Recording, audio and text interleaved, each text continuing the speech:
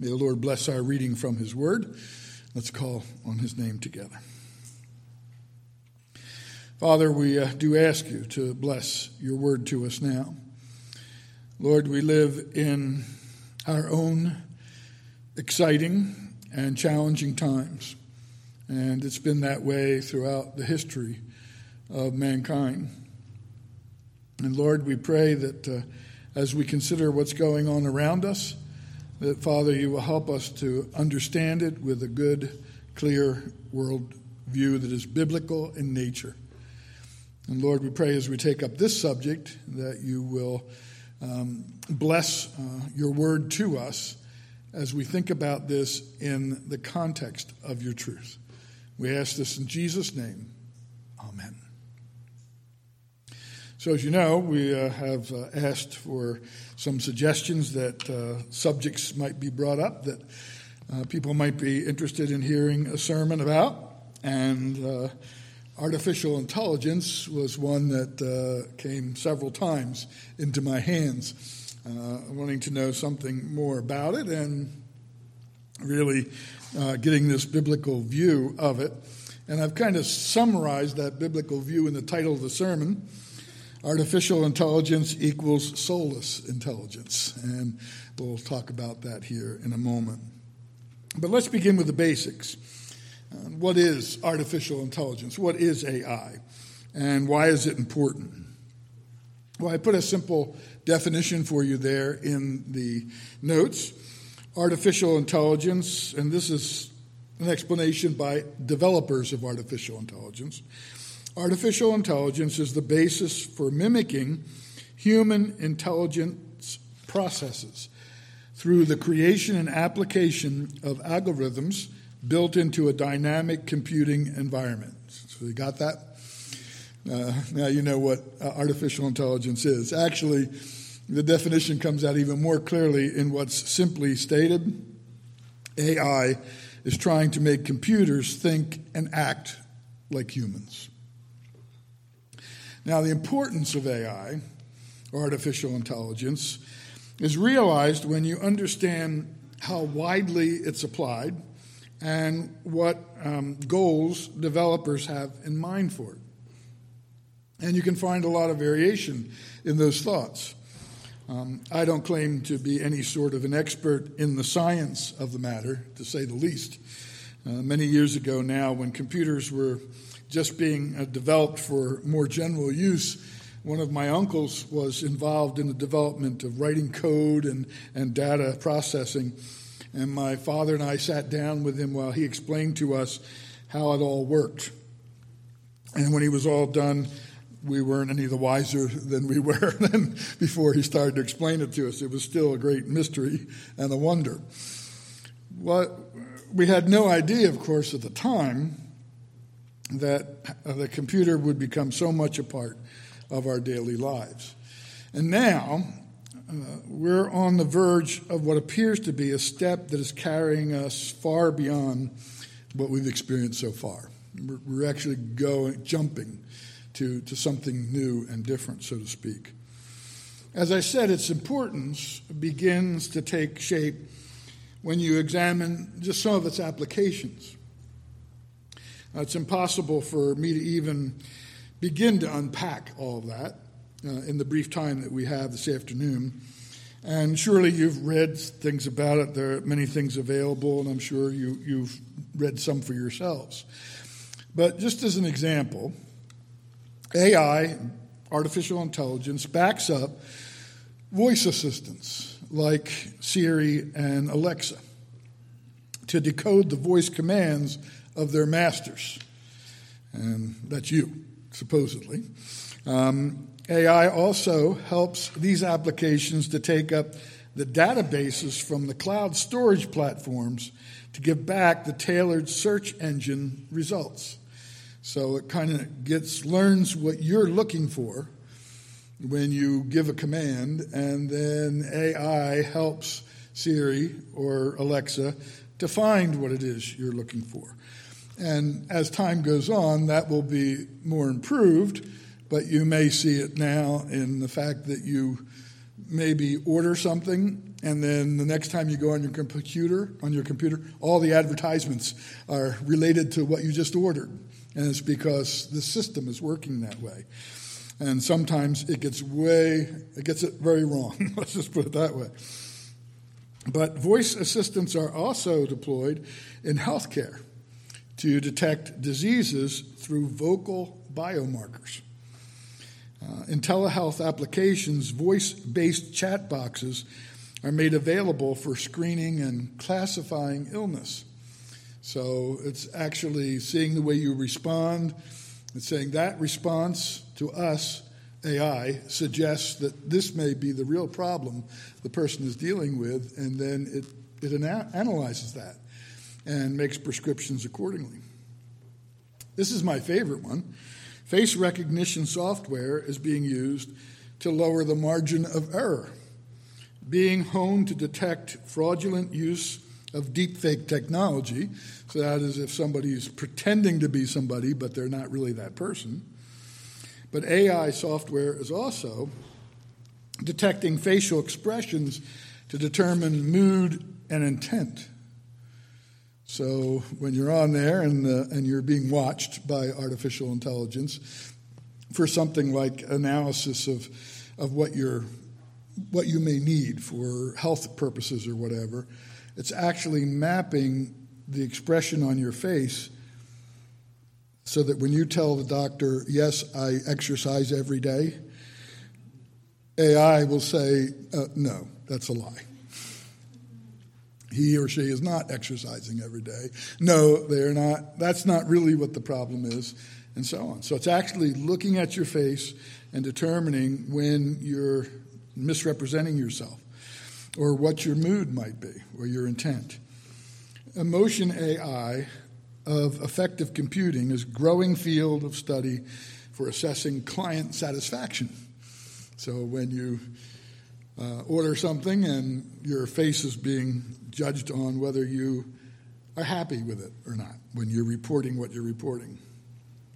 Now, this information, which doesn't even begin to scrape the surface, was provided by a company that offers training and classes in various disciplines. And it was, I suspect, actually created by AI itself. I think this is AI talking about itself, and there's some reasons for that, but I believe that was the case here. But even as you read it, or really any of the material on the issue written by those developing it or by AI itself, there's something unsettling about it. There is something in the way the issue is addressed that is strangely cold, I guess I would say, and sterile. And that's for want of a better term. There's just something there that is unsettling when you begin to really look into this and you begin to study it and see what they're thinking and where they're going. Now, I want to be sure to make it clear that I'm not anti-science. On the contrary, I love science and the things it unveils about the power and the wisdom and the goodness of God. And I'm not put off by it. Rather, I'm fascinated by it. Science doesn't intimidate the Christian, really. And the myth that all believers are backward, superstitious numbskulls that think science is voodoo magic, that ignores the facts of history, and it really demonstrates a crude bias against Christians. We're not encouraged in the Bible to stop thinking. We're directed to think soberly and wisely about all things, but we're not encouraged not to think in any way. And it's precisely because we're reasonable and rational creatures, because that's what we are, that we don't naively assign omniscience or perfection to the field of science. We don't look at science and say, oh, well, that's science, so it knows everything. Or that's science, it must be perfect. Nobody could be making a mistake or following a wrong course. We know better than that. We don't believe it's somehow beyond the reach of sinful, even malicious influences. That's naive. That's somebody who's not thinking. That's somebody who's not being rational who believes that. The idea that the world of science is pure and unsullied in itself is an unreasonable and an irrational concept that ignores reality and denies the evidence of history. Now, in the time we have left, I want to consider 5 points. And I developed these points on the basis of some limited reading that I've done on the subject by its developers, especially in regard to the ethics involved, which is what I think is important to us as believers. So first then, let's look at AI as an attempt at autonomy. An attempt at autonomy. AI developers are attempting to create an intelligence that's free from all outside influences, which might in some way skew its thought processes. It's trying to find an intelligence that's free from any kind of influence that would somehow impact it improperly. The goal is to eliminate all bias and all effects that would, in one way or another, water down the pure intellectual process of artificial intelligence. It's being trained to recognize these influences and then to reject them, accepting only what it knows is true as truth. That's really what's being worked on. And that just in itself is a frightening thing, but that's the goal. Anyone with interest can find an endless stream of papers and articles on this issue online. UCLA has produced an online publication called the AI Ethical Journal, or Ethics Journal, and you can find a great deal there. And in that journal, this subject is addressed in the context of various disciplines. In its very first issue, there's an article dealing with the biases that interfere with AI being able to diagnose ailments and recommend treatments. So you think, your first reaction might be, well, what kind of bias would impact that? And yet there are biases that they believe do, and as they're trying to develop this from an ethical standpoint, they're trying to figure out how do we eliminate those so that the diagnosis that artificial intelligence gives is a pure diagnosis. The article says, we discuss the future implications of these biases. More importantly, we describe how responsible data sharing can help mitigate the effects of these biases and allow for the development of novel algorithms which may be able to train in an unbiased manner. We discuss environmental and regulatory hurdles which hinder the sharing of data in medicine. Now, that may sound like a lot of academic jargon, but right here we see a problem. Because it's being said here that privacy issues have to be cast aside if artificial intelligence is going to be able to do its job properly.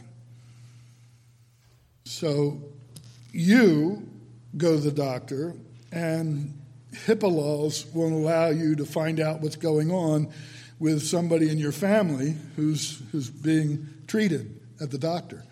But AI's claim is, well, we have to be able to breach that because we have to be able to make a diagnosis.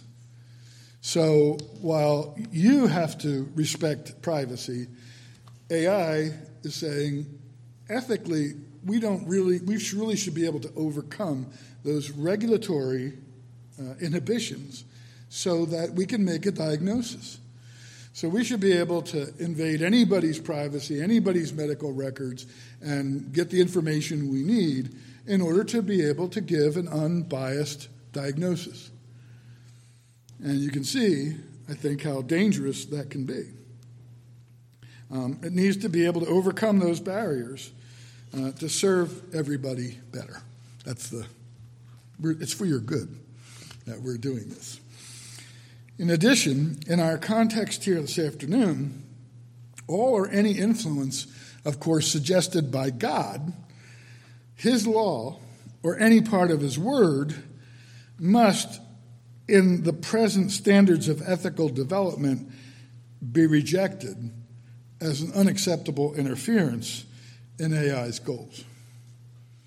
So anything that relates to that has to be bleached out of this intelligence, because it will create a bias that will then skew what AI is trying to do.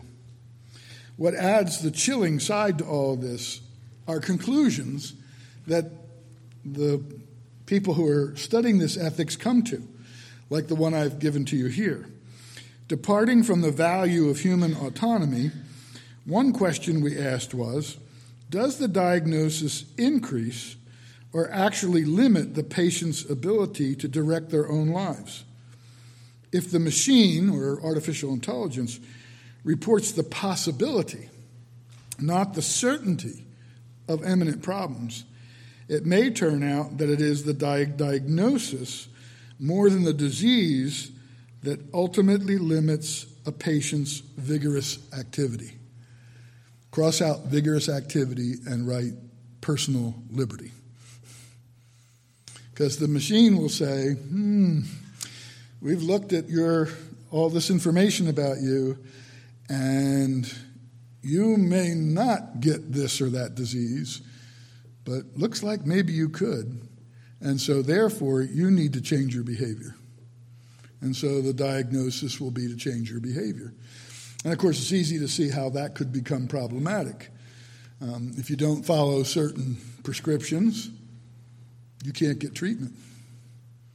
So if you're not going to, so the AI is going to say, well, it looks like this person could have this problem. And then that's imposed on you. You're a candidate for this problem. So you have to change your behavior in this way.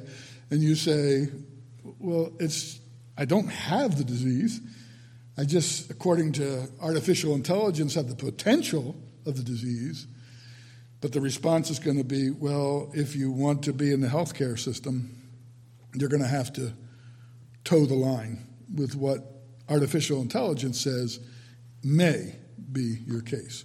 And this isn't me saying this. This is the developers who are saying this. This may be the end result. So this may be an ethical problem, that you may find yourself limited more by what AI says might happen to you than by what is actually happening to you. And that is a frightening place to go, I think. So in short, artificial intelligence is being developed to take intelligence into a state of purity that is preserved or assured by its complete autonomy.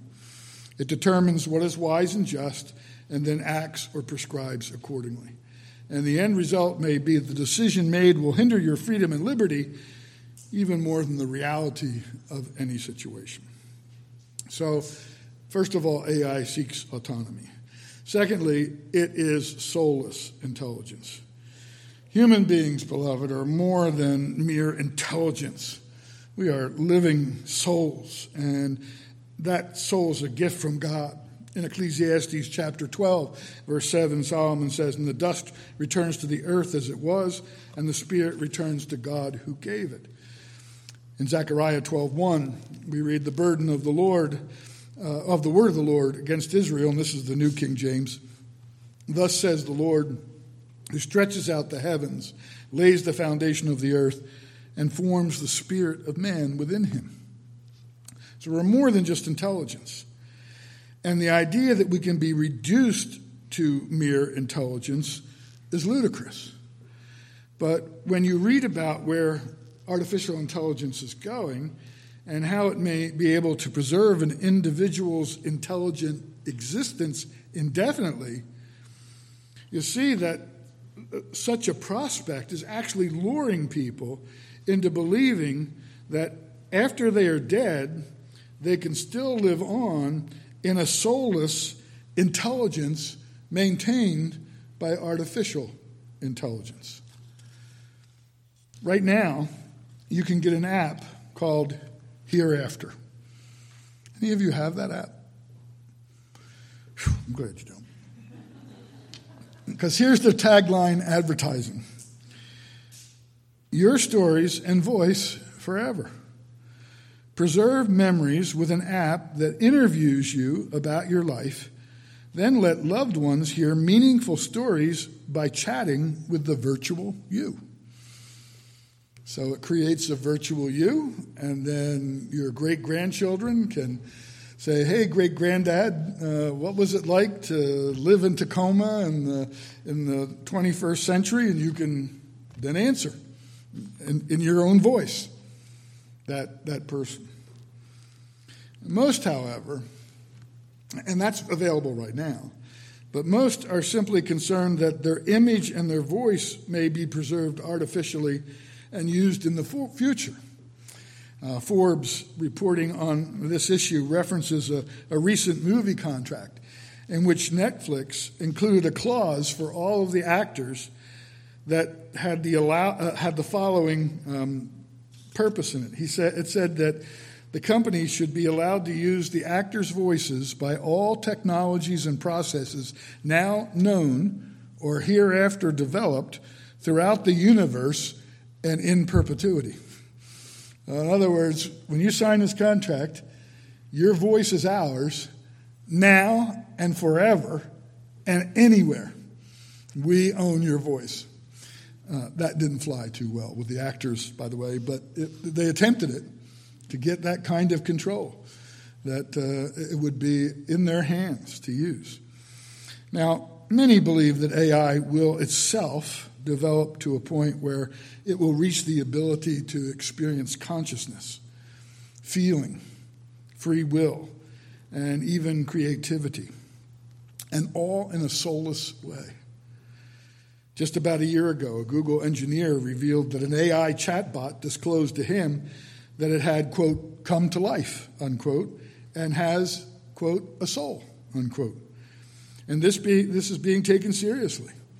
Another Google engineer informed The Economist that, quote, artificial neural networks are making strides towards consciousness, unquote.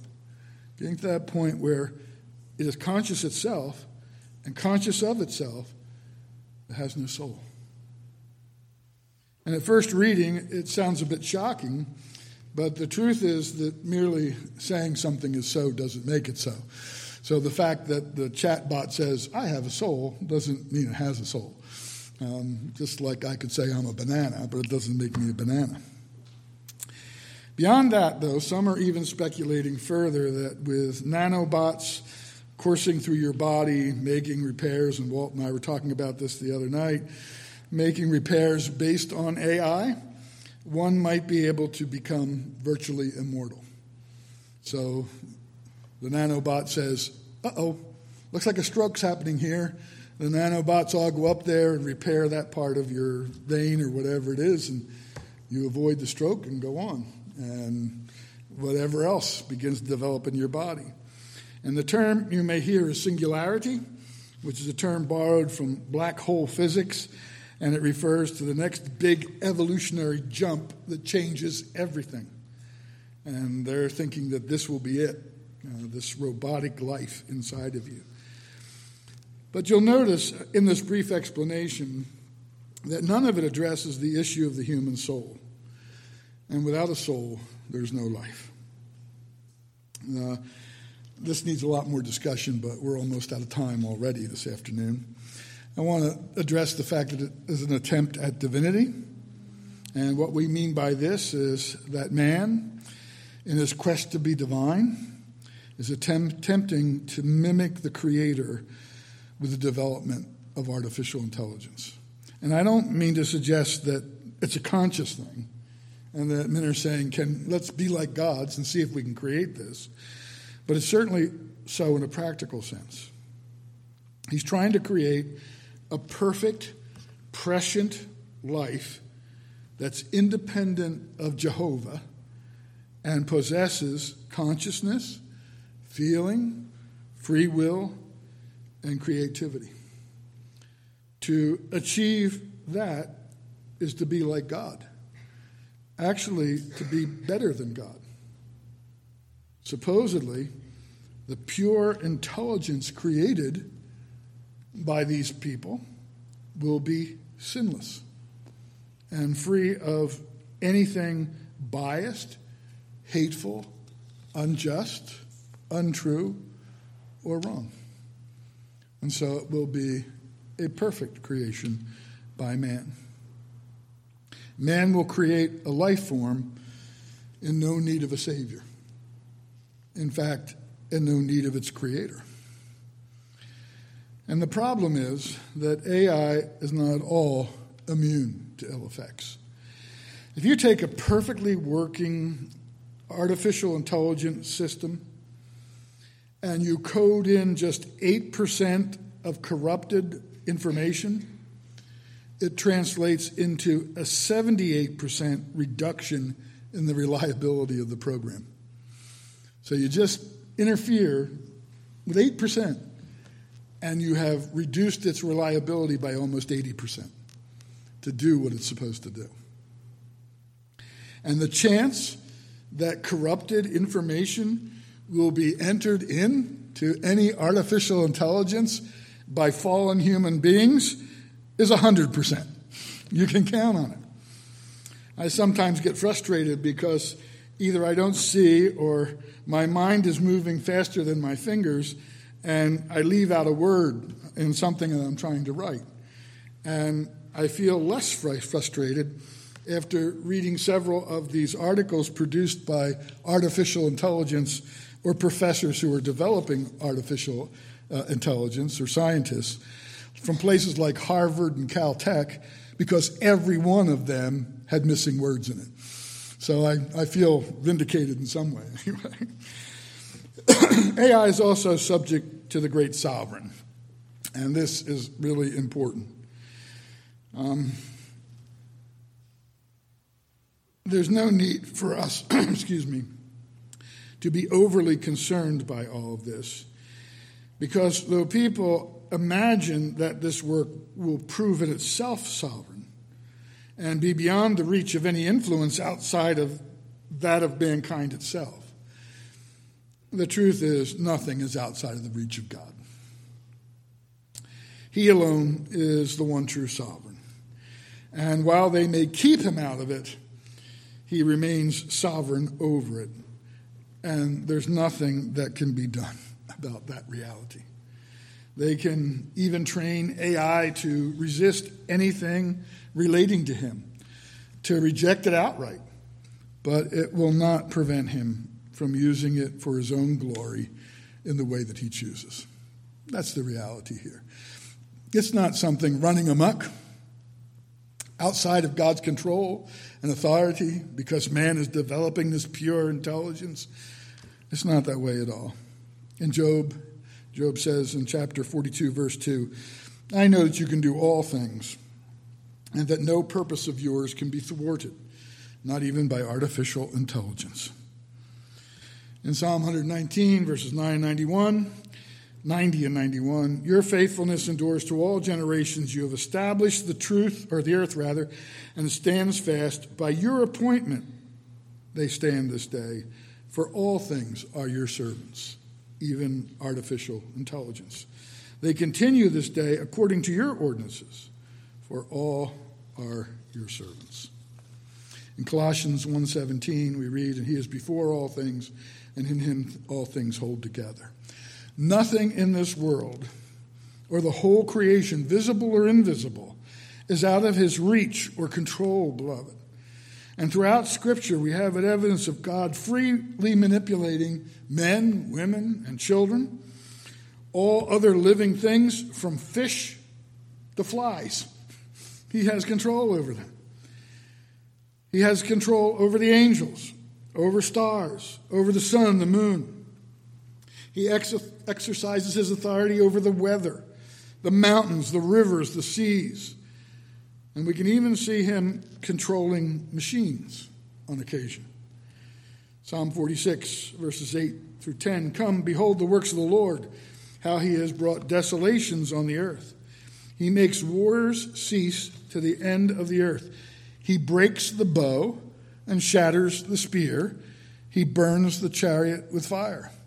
These are machines or tools that he has complete control over, and he can destroy their effectiveness and has done it over and over. Be still and know that I am God. I will be exalted among the nations. I will be exalted in the earth. Artificial intelligence is, after all, artificial. That's what it is. And our dictionary defines artificial in 3 ways. I think it sort of says it all. Made by human skill, produced by humans as opposed to natural, imitation, simulated, sham, lacking naturalness or spontaneity, force, contrived, feigned, or pretended. Now, it may sound like I'm condemning the development and the use of AI, but I'm not doing that at all, really. I love being able to tell Alexa to mute the commercials on the radio when I don't want to hear them. That's great to just be able to say, Alexa, mute, and she, right away, the radio falls silent. I'm all for that. And the more advanced possibilities in some regards are intriguing and exciting, but as it is with everything since the fall, it can only be safely considered from a biblical worldview, this artificial intelligence. It is, if it's developed with an ethical conscience only influenced by the deceitful hearts of men and women, it has the potential for all sorts of harm. It's being touted as the ultimate arbiter in decisions of life and death, not just in the area of medicine, but in matters of criminal justice, in matters of geopolitical affairs, climate issues, and so on.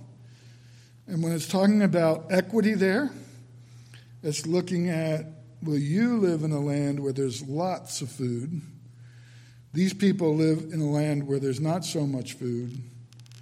We need to take you and give you less and give them more. And we have to figure out a way through artificial intelligence to make that happen. Wars and conflicts being determined by AI. And what is the best way to solve this conflict? It in that sense, is a potential for great harm.